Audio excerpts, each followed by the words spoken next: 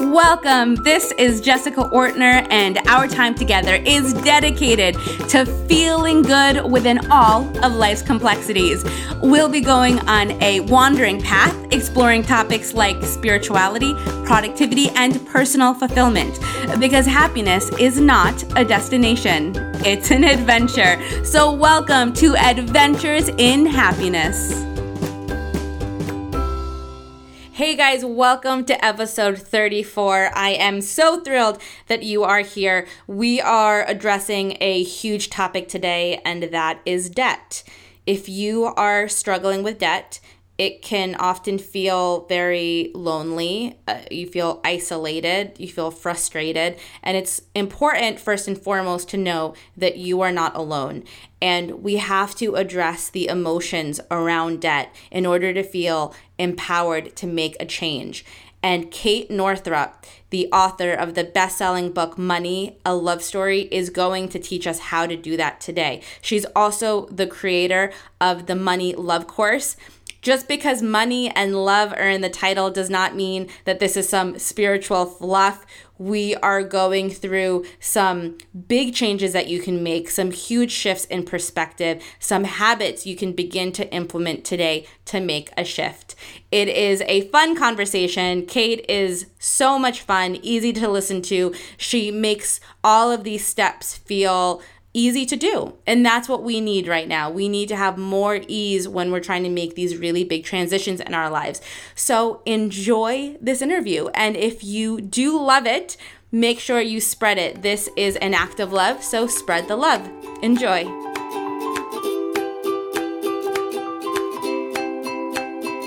Welcome, Kate. Thanks for being with us. Thanks so much for having me.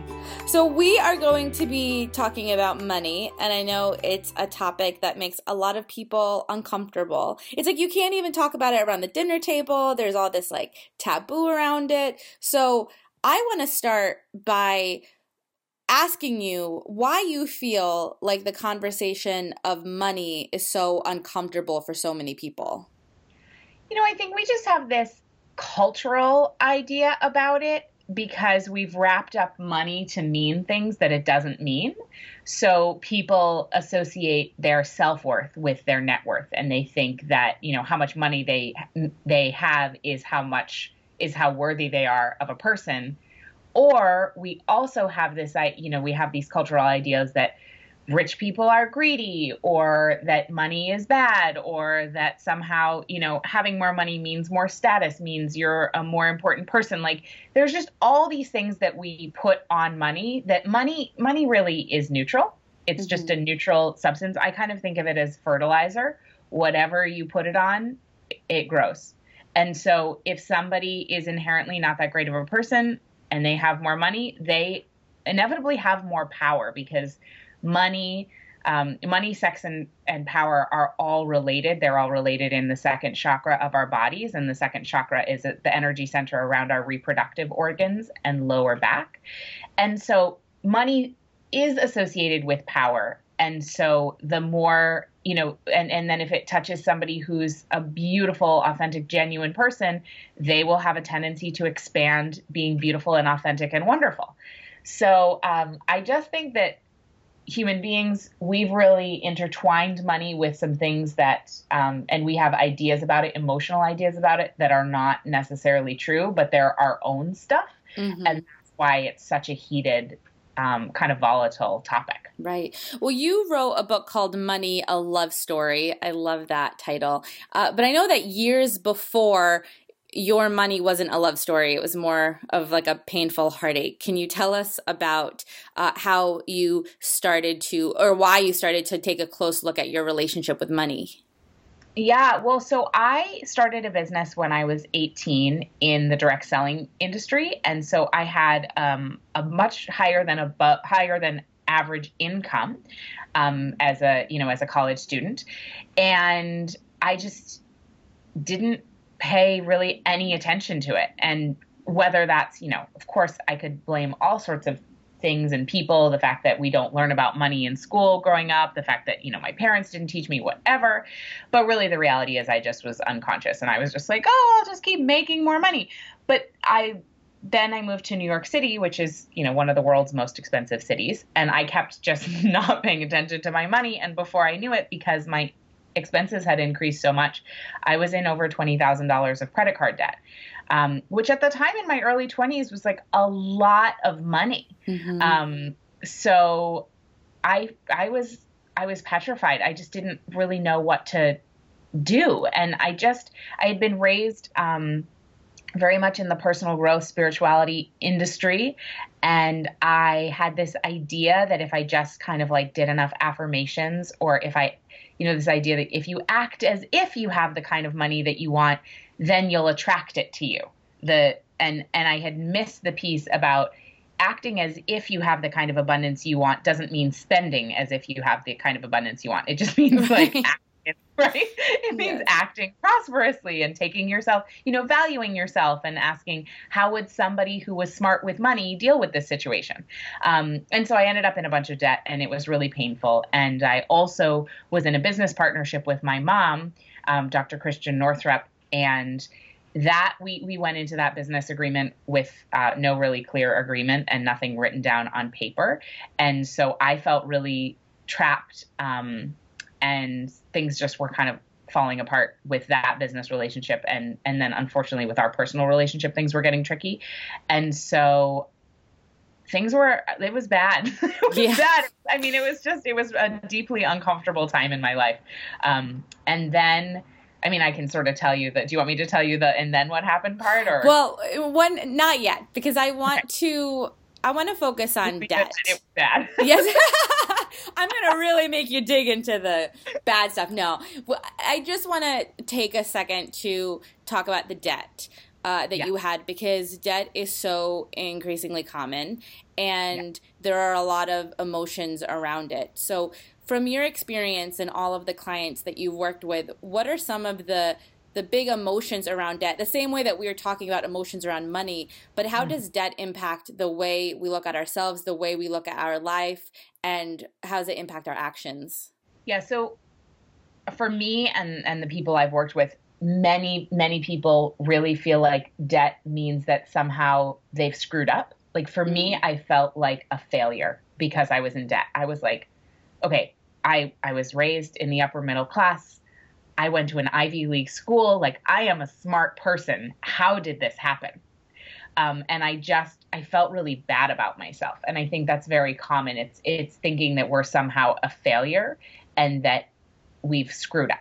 And what I've really realized as I've looked at money and looked at the conversation around debt is money is a stand-in for what we value. Money, like we said, it's neutral, but then we overlay it with our own emotions around what we value and what's important to us. And debt is simply, you have received something of value from someone or a company, and you have not paid back the value yet. So when you can really simplify it to that level, it doesn't mean you've screwed up. It doesn't mean you're a bad person. It's just that there's, as I call it, an outstanding invoice for a blessing already received. Right. And I love to reframe the conversation, because the more we beat ourselves up, the more we feel like failures, the more we, really are infusing our life with that self-hatred, the worse the situation gets, because you're not going to turn around your financial situation from a place of beating yourself up, just like you're not going to turn around your health or your physical fitness or anything from a place of beating yourself up.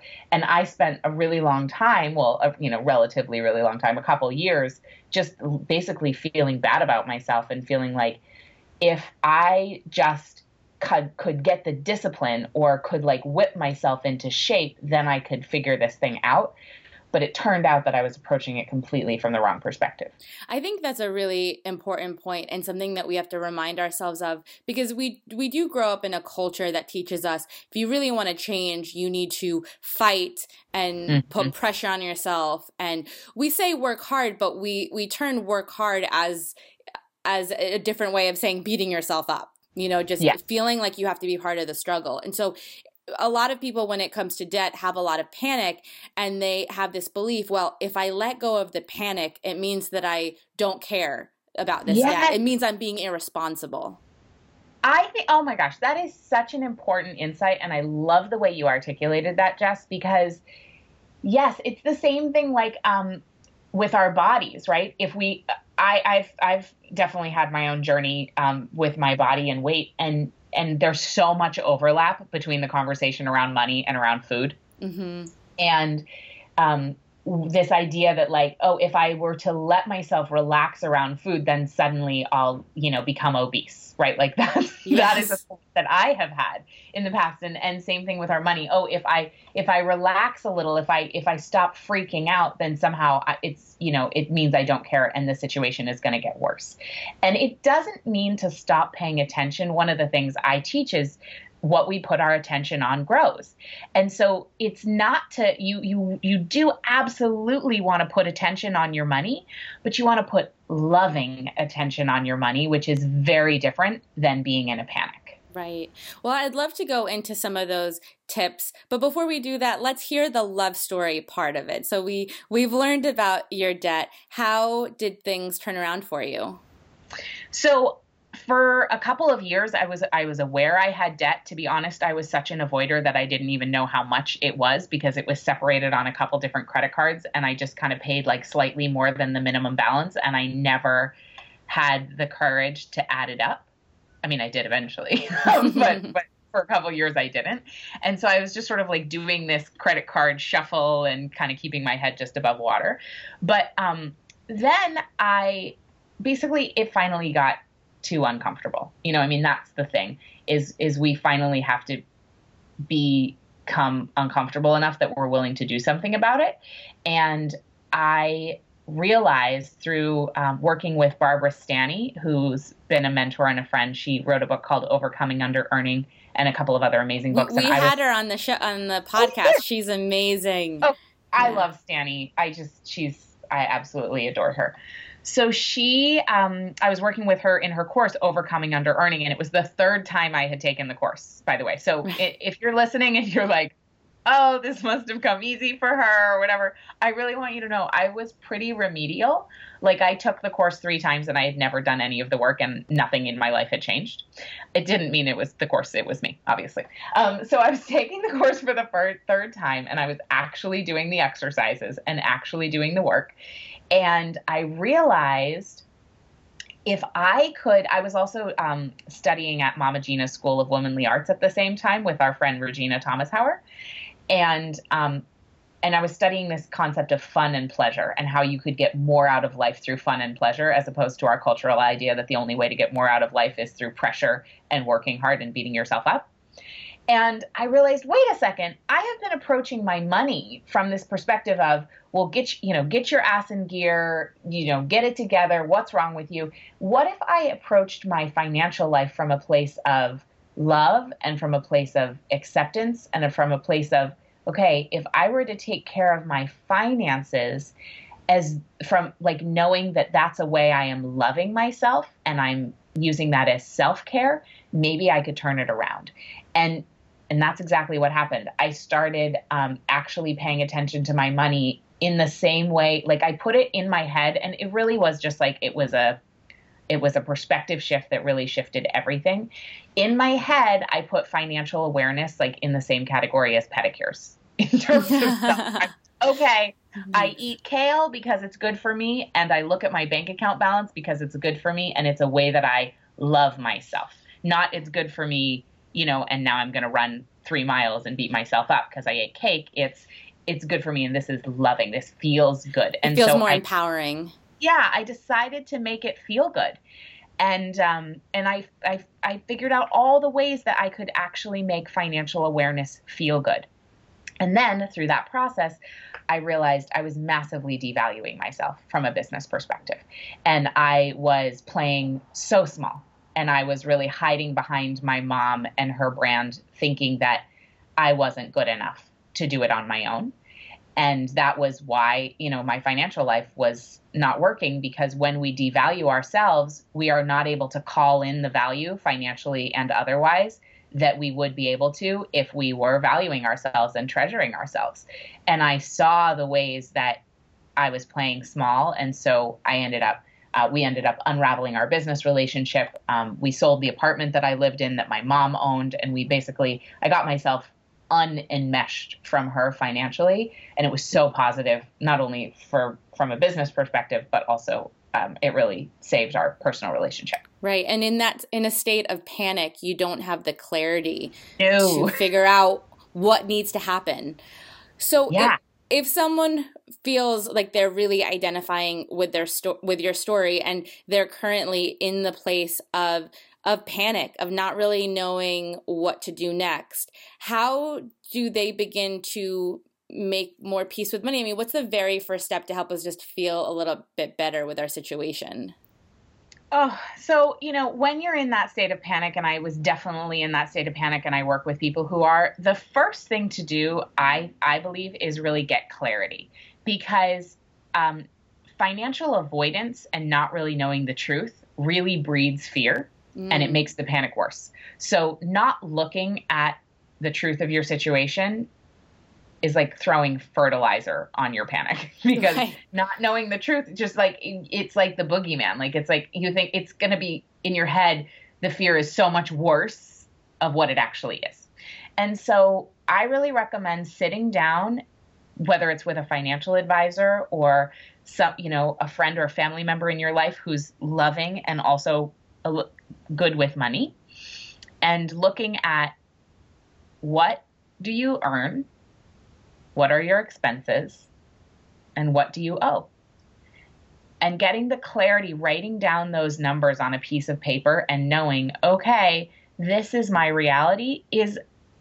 When I did this, the reality was like worse than I thought it was going to be, but I actually felt better all of a sudden, because it made me feel like a superhero. The amount of energy I felt from knowing the truth, I realized, oh my gosh, I have been diffusing my energy and wasting so much energy in trying to avoid the truth. Right. With the amount of fear I felt around this. And so I really recommend writing down, what do you earn? What do you spend?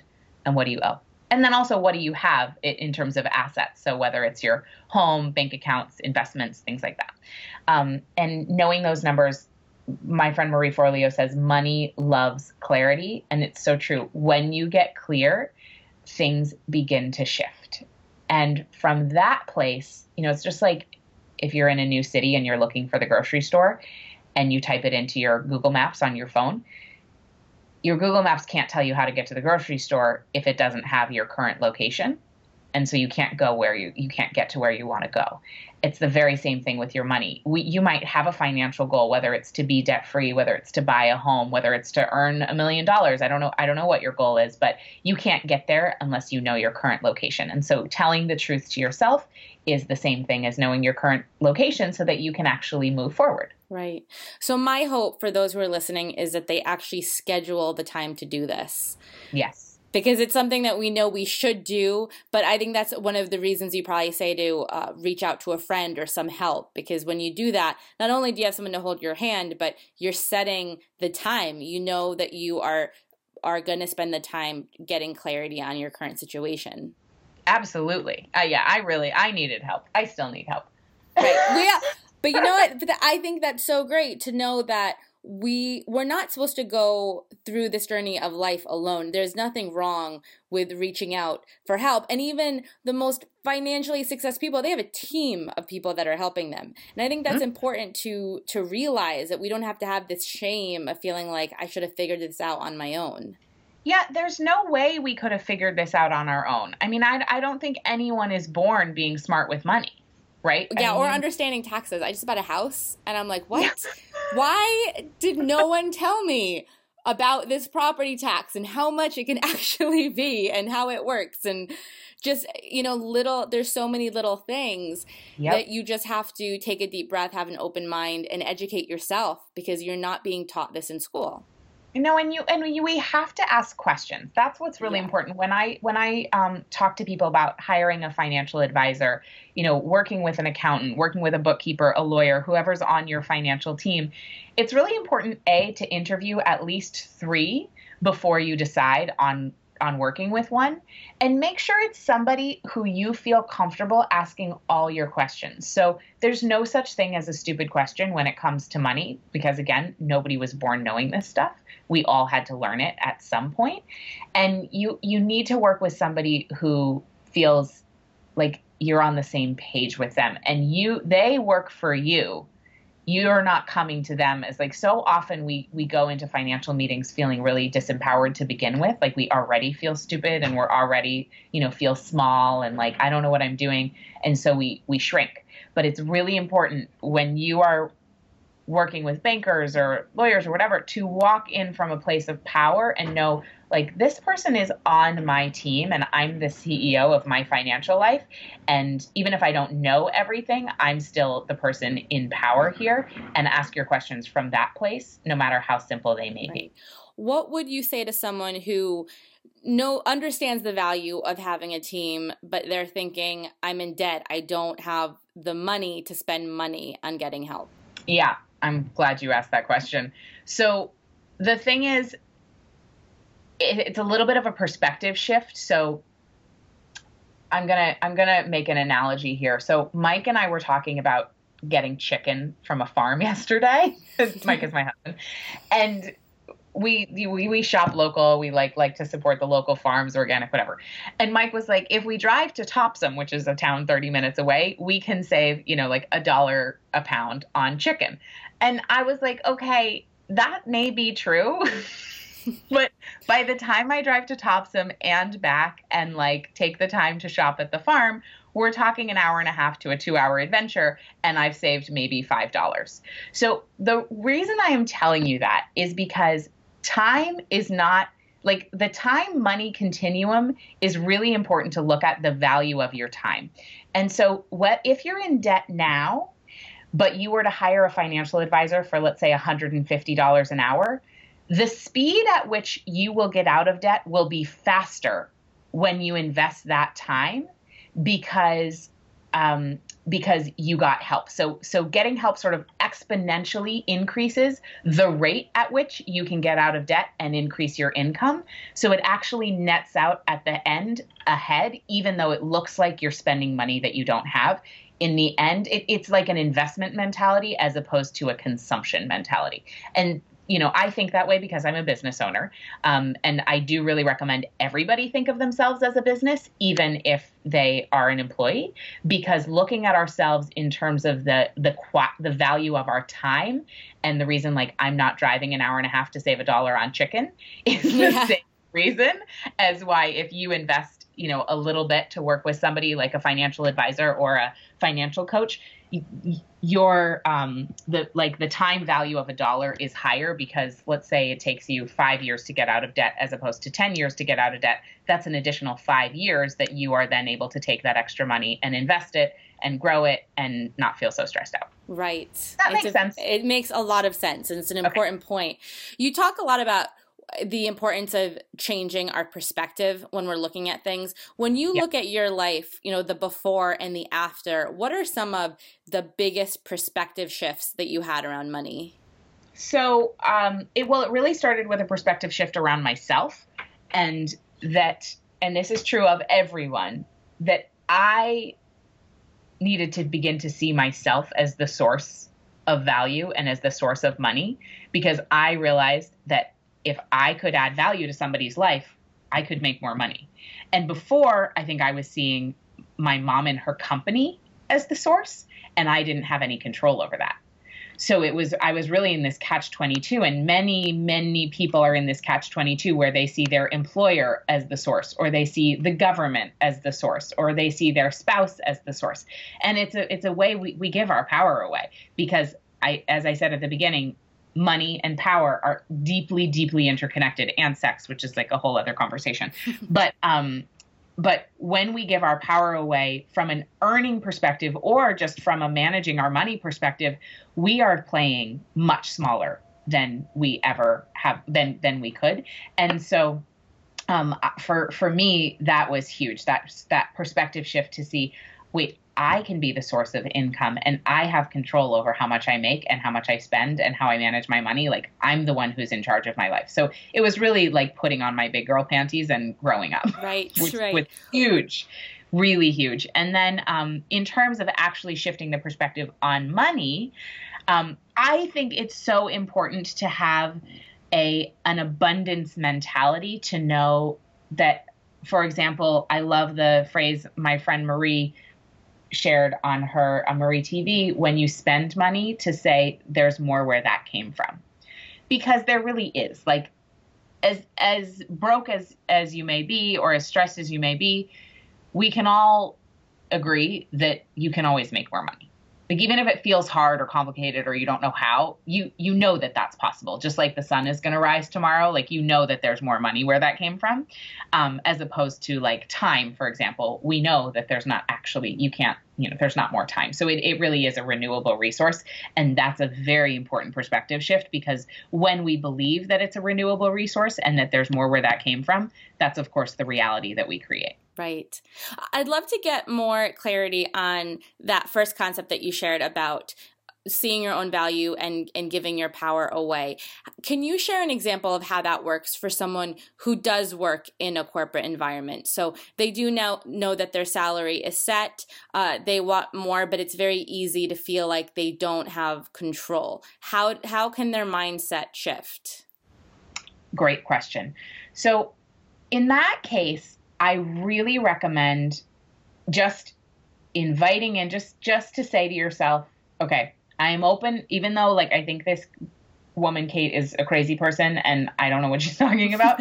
Opening up your mind to the possibility that you could be the source of your income, and that actually it's not limited, is really important, just to start there. My students report amazing miracles when they shift their perspective, that like, suddenly they get a check in the mail for $5,000 that they weren't expecting, or somebody decides to pay them back for a loan that they had completely written off and they weren't ever expecting getting paid back, or they get called in for a raise that was unexpected. Like, these things happen all the time, and it's amazing. I can't say, it's not exactly like teaching you, a webinar technique or something that I'm like, okay, send these 5 emails and then you'll get this result. But it is a little bit more in the metaphysical, but it's phenomenal when that shift happens. So it's just to open yourself up. You don't have to say, okay, I believe this, but you could say, I believe that it's possible that might be true. That's like the amount of power that you could give it. And then what happens is, when we shift our minds to say, okay, I could be the source and I am actually in control here, things shift in our lives. And the way you can show up in that is being more engaged. So calling the HR department and finding out, what exactly is the deal with my 401k? And what exactly is the deal with the withholdings on my paycheck? Like, make sure that you show up and act as though you're the you're the CFO of your life, the chief financial officer, so that you actually know what all those numbers mean on your statement, and that you're maxing out your 401k, for example, especially if your employer is doing 100% match. So things like that are the practical ways that you can show up and act as though you are the CFO of your life, and act from that place of power. Become more engaged in the financial conversations in your household is a very, very powerful way. Mike and I have money meetings every single week, and we get together and we go over our expenses. We go over what's on the credit cards. We go over, our income. We go over whatever money needs to be transferred, whatever our savings, and we make those deductions. And it's really important to do that and show up for your money as the CFO. And so and even if you're in an employee situation, things will shift energetically when you show up in that way. And what's so cool is, when you act more empowered around your money, that energy comes through. And when there's a new job opportunity, when there's a new consulting opportunity, when there are new things about, you're exuding the energy of a powerful person who would be capable of doing those things. And so those opportunities come to your doorstep in a way they wouldn't have when you were not acting empowered around your money. Right. I learned that concept of having those money meetings from you, and I think it's phenomenal. I know you've been doing them for years, but I don't think it's very common. I don't think people think, let's take a moment out every week as a couple to reflect on where we are. I think that's just an incredible habit that people can pick up. So I want to talk more about habits. Besides the weekly meeting, are there any habits, whether daily or monthly or yearly, that you think are really helpful when it comes to increasing our finances? Yes, absolutely. So one of the things that I started out with, because again, I was pretty remedial and I needed to start simple with something I could do that felt easy. So every day I started checking my bank account balance. Like in the morning after my morning meditation or my morning routine, I would check my bank account balance and I would spend a second to be in gratitude for what was in there. Now, at this time in my life, sometimes the number was negative because after I stopped using my credit cards, I started going into overdraft all the time on my checking account. So I want you to know I did this from a place of like, okay, sometimes the number was negative. So on those days, I spent time giving gratitude for the abundance in my life. So even if the abundance was not in my bank account, I would give gratitude for the fact that I had a roof over my head, that, I had like some random condiments in my fridge because at the time I was still living in New York City, and that's pretty much what was it. I know. Yeah. Little ketchup and pickles. I would give gratitude, for my friends, for the ways that my life felt abundant, because the best way to attract what we want in life is to appreciate what we already have and the ways it's already showing up. And it's such a profound perspective shift when we begin to notice the abundance that we already have rather than constantly focusing on lack. Mm-hmm. And so that's one thing. And then the other thing that I love sharing with people is to, every time you spend money, especially when you spend cash, to put the cash back in your wallet so that it's organized in numerical order. So the ones, the fives, the tens, the 20s, and then all the presidents. If you're in the United States, all the presidents are actually facing the same direction and none of it's crumpled up and all the corners are flat. That to me is such a practical way to demonstrate that you respect your money, because money really is an energetic substance. It's a made up thing that just is a stand-in for what we value. And so it really is just an energetic thing. And when we demonstrate to money that we respect it and that it has a safe place with us, we will call in more money. And I will tell you, I cannot believe the number of times I have been with a friend who I know is really chaotic around money and is, having difficulty financially. And they'll like pull a wad of random money out of their bag, or like some torn up, threadbare change purse where it's all just kind of like wadded up with the cards and the receipts and the money. It's really amazing to see how people demonstrate really practically how they don't do or do not respect money. Yes. Yeah, I realized this the other day on a walk. I do this thing where if I see any change on the ground, I have to pick it up. That's awesome. And I pick it up and I say, thank you for this sign of abundance and thank you for this money. Like I take a moment to really appreciate, like, wow, I just found 5 cents. That is, money is coming to me, but just getting into that energy. But the other day I saw a quarter on the ground. I was on a walk and my neighbor was there and I was like, I wonder if they're going to think I'm so weird if I like dig through these like pebbles that, like on the side of the road with the gravel, if I like dig through this gravel to get the quarter. And I was like, I don't care. I'm going to get the quarter and I'm going to say thank you. Good, because you know what?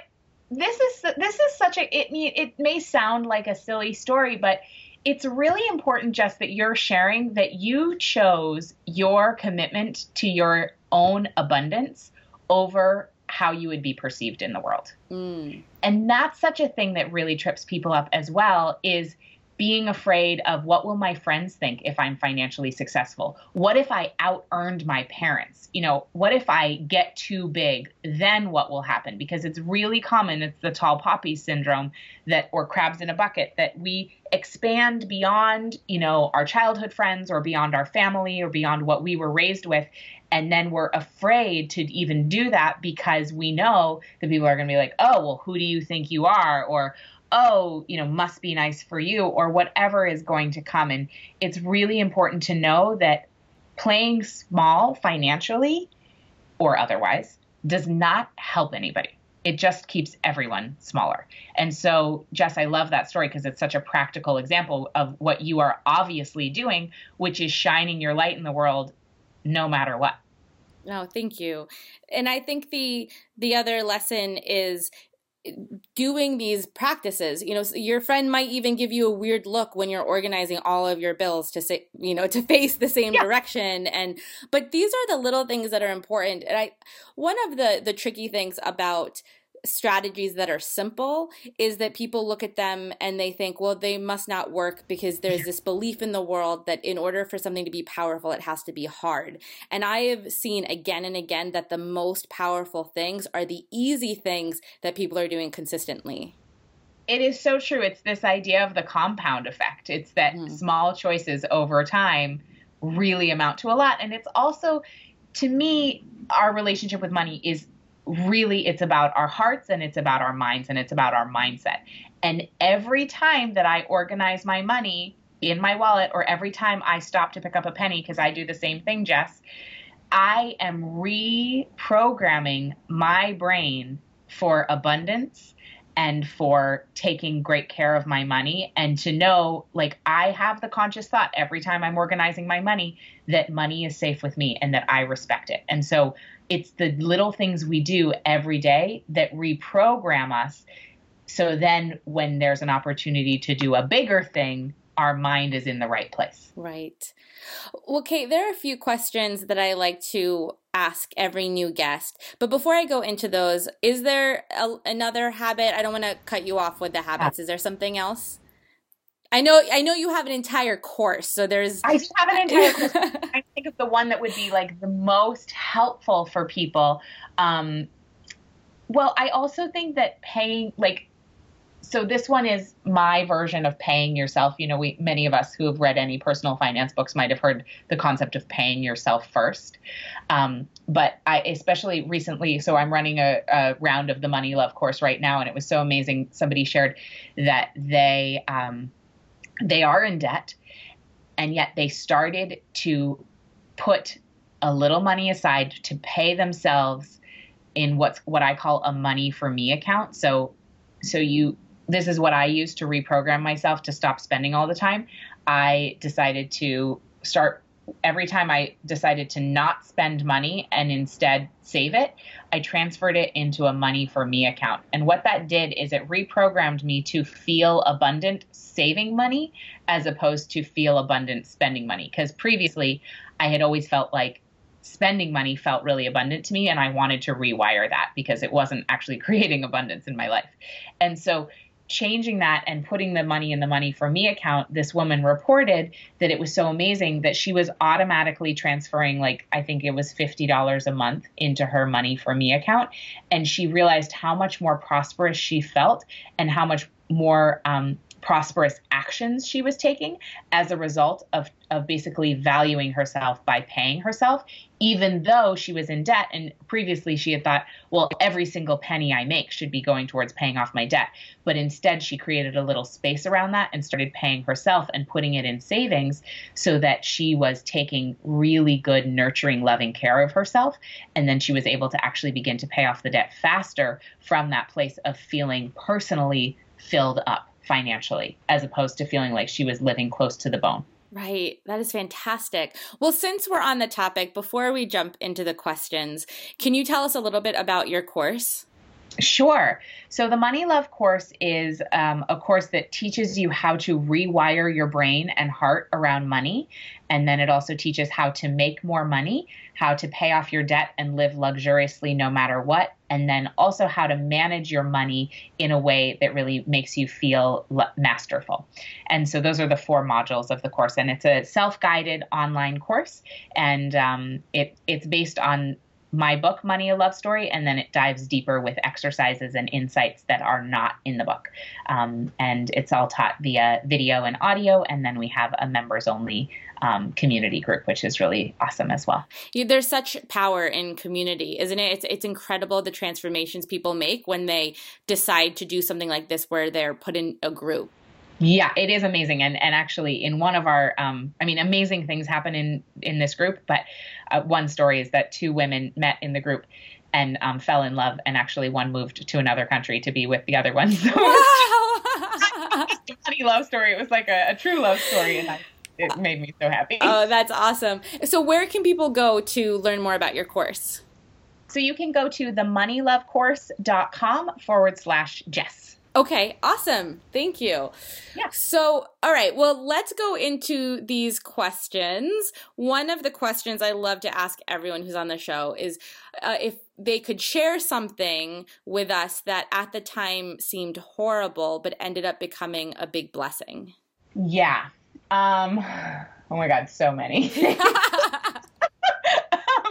many things. You know what? I'll give the example. So when Mike and I met, my husband, both of us were not in a particularly empowered place financially. And I really, he had tons of student loan and credit card debt. I had credit card debt. I was in this business relationship with my mom where I felt really trapped. Things were not awesome financially, and it was really hard in those first several months of our relationship. Really, I would say actually probably the first year to year and a half of our relationship was very challenging financially, because we just got in fights about money a lot. And it was awful. It just really didn't feel good. And so as a result, though, it's ended up being such a blessing because we had to show up with each other and really be financially transparent right from the beginning. And that was so deeply uncomfortable, but led to an amazing relationship romantically and also financially, because we set the standard of being financially transparent with one another right from the beginning. Because Mike and I, our love story is sort of unusual. We didn't really ever date. We just ended up going on a road trip with each other for 10 months. So we were living out of a car and just all up in each other's business right from the beginning. And so it was deeply uncomfortable. But in the end, that clarity and that transparency led to having such a strong foundation for creating abundance together, because we didn't have any secrets.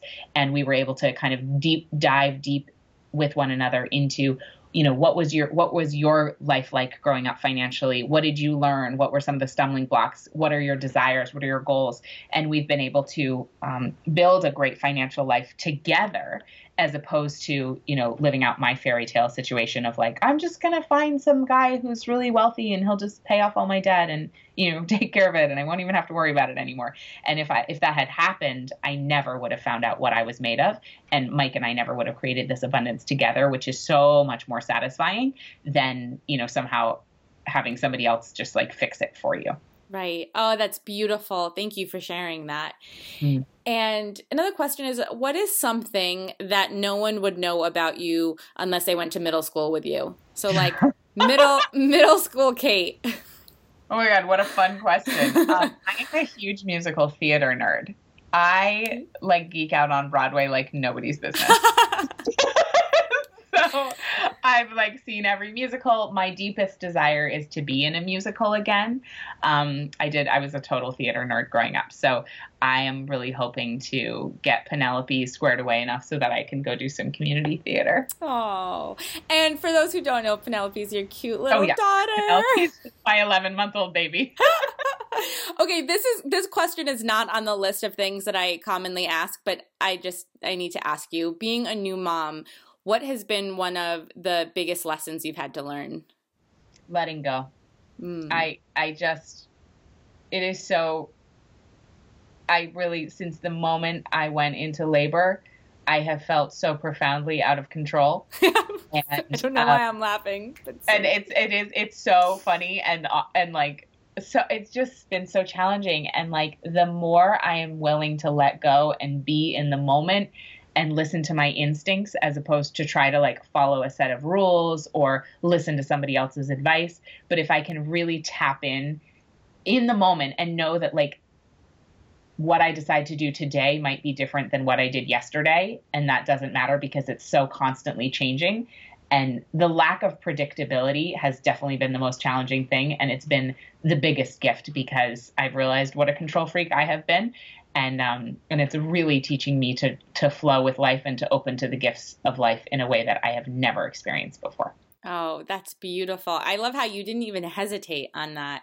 And that's a great... There's no question. I thought it would be a hard question. I thought you'd have to think about it. No question. Gotta let go. But it's true. And there's a lot to be said with not just those who have babies, but just how much easier life is when you let go, because there's so much that's unpredictable. And yeah, a baby definitely enhances that to a whole different level. That's totally wonderful. All right. Well, my last question for you, Kate, is if you could be any kind of animal, what would you be and why? And I want you to really think about it. Okay. You are so funny. It's a good one. What kind of animal would I be and why? I definitely would have to be like a herd creature. I'm going to go with an elephant. And the reason for that is because I really love that elephants are a matriarchy, and they really follow the elder women, and they move in tribes, and they're also supposed to have tremendous wisdom. So I'm going to go with elephant. I love that. The reason I love this question, I think half of my audience loves it, and probably the other half thinks I'm weird, but you are weird. I wonder why. That's true.